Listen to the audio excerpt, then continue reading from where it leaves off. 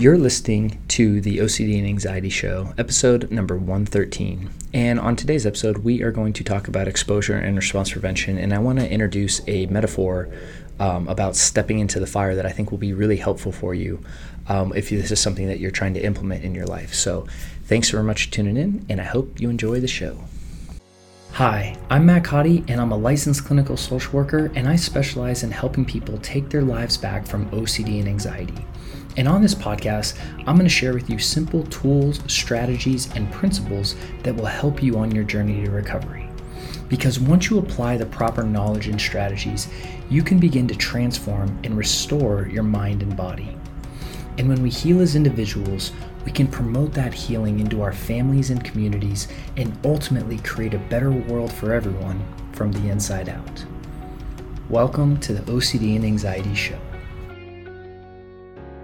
All right, hey there, and welcome to another episode of the OCD and Anxiety Show. My name is Matt Cotty, and I'm a licensed clinical social worker. And on this episode, we're going to talk about exposure and response prevention, and really this idea of stepping into the fire. So, and I'll go into depth into that of what I mean by that in a second. But while you're here, we just really would appreciate your support by liking and subscribing, as well as leaving a comment down below and just letting us know future ideas for episodes that we can create to help you on your journey. And also, if you're looking for any resources for help on your journey to recovery from OCD and anxiety, over at restoredminds.com, we have free trainings, free guides, as well as our coaching programs and stuff like that to help you on this journey. And there's some links right down in the notes to help you with that. So when we talk about exposure and response prevention, and let's just talk about the overall problem of OCD and anxiety, what it really is. So what's happening with OCD and anxiety is that your brain is setting off a alarm that you're in danger and that you need to survive. And it's setting this alarm off when nothing is actually happening, right? And so there might be intrusive thoughts that are popping in your mind, and you might actually be having these thoughts, but at the present moment, there's no clear and present danger in front of you, right? This idea of I could be sitting in my couch at my home, right? And, like tomorrow, my family and I, we're going to be hopping on a plane, going on a little trip. And my mind could come up with the idea of like, what if my plane crashes or something like that? And I can actually react like I'm in danger when I'm on my couch and nothing's happening. That's a really interesting phenomenon that we have developed as humans, that we can be in this kind of voice of our mind, right? This thought patterns up here, and that we can be so consumed by it that we treat it as it's real.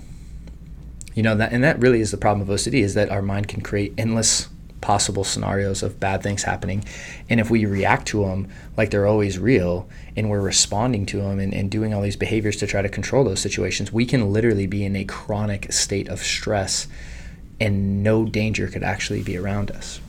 Right, which is a fascinating idea, and I lived my life like this for many years, just in my head constantly, always just nervous, stressed, and I just thought that was normal, So what we got to do in the recovery process is not resolve the metaphorical bad situations that our brain produces, right? This is why if you're talking about the content of the fear to a therapist and they're reassuring you about the content, so if you have, a fear of flying and they keep telling you your plane's not going to crash, your plane's not going to crash, you've already misstepped on this process, because it's not an issue of the plane crashing. Like that isn't the issue we're dealing with. That doesn't exist.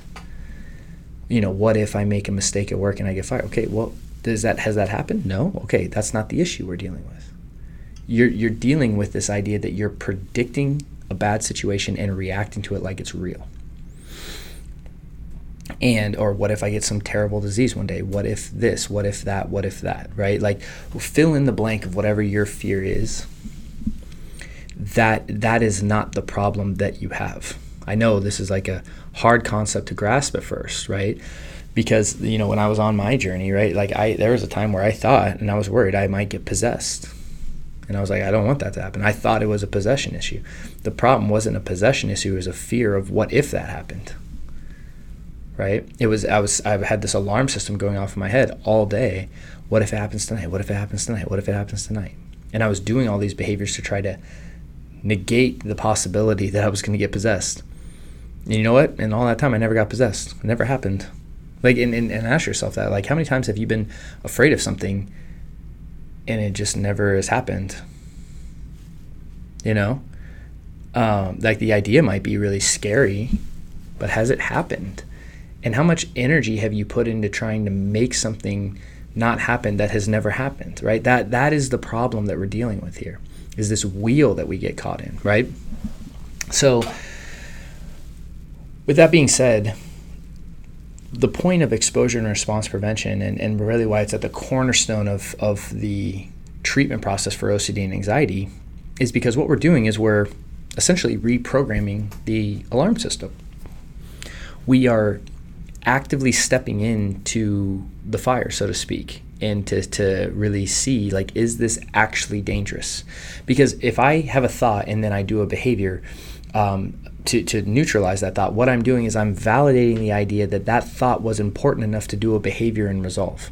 So my brain learns that thought must really be important, so it keeps producing it, right? So if I have a thought when I touch a doorknob of what if I get some terrible disease and I get anxious, and then I do a behavior like washing my hands. Well, washing my hands communicated to my brain like that thought was actually dangerous. And because it made me feel better, I really must have just saved my own life there. So we should keep producing those thoughts and keep producing the stress response. And if I try to logic someone out of that, it doesn't work. This is why talk therapy does not work for this. Instead, what we do is we do the exact opposite, right? I would have someone touch the doorknob and not wash. Why? Well, that alarm system is going to get activated. And then what happens is, as the alarm system is activated and we don't do anything, the alarm system calms down on its own, and we essentially are retraining our brain like, no, this actually isn't a threat, right?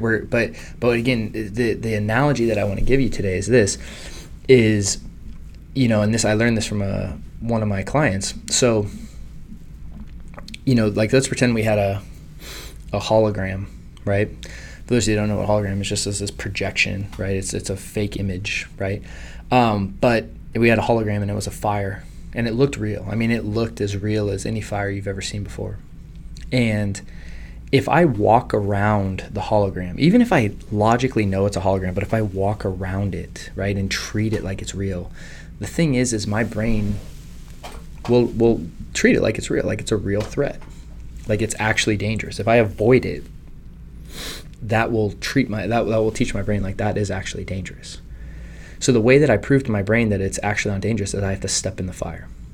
I have to actually step in and see what happens.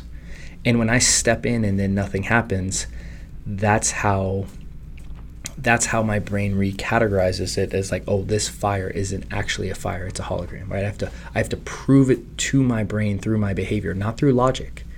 That's why you have to understand OCD and anxiety is a behavioral problem. Because if you're trying to logic this out, if you're trying to rationalize it out, if you're trying to talk it out, you're not going to get anywhere. Chances are you've been trying that and it doesn't work. Because what we have to do is we have to behaviorally prove to our brain that we aren't actually in danger. And that's the whole principle behind ERP, is this idea of stepping into the fire and proving to our brain that this isn't dangerous, so it recategorizes the actual idea or thought or whatever, and then more importantly doesn't set off the alarm in the future. So essentially we reprogram the alarm system through our behavior change.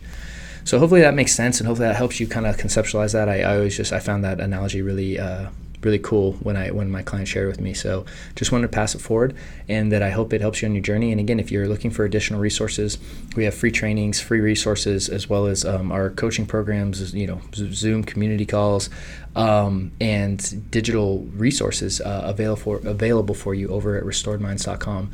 So just click the little link down in the notes, and you'll be taken just right underneath this, and you'll be taken over to a page where you can start getting access to that. So wish you guys a great week, and I hope you all have a restful weekend. And with that said, I'll see you guys next week. So take care.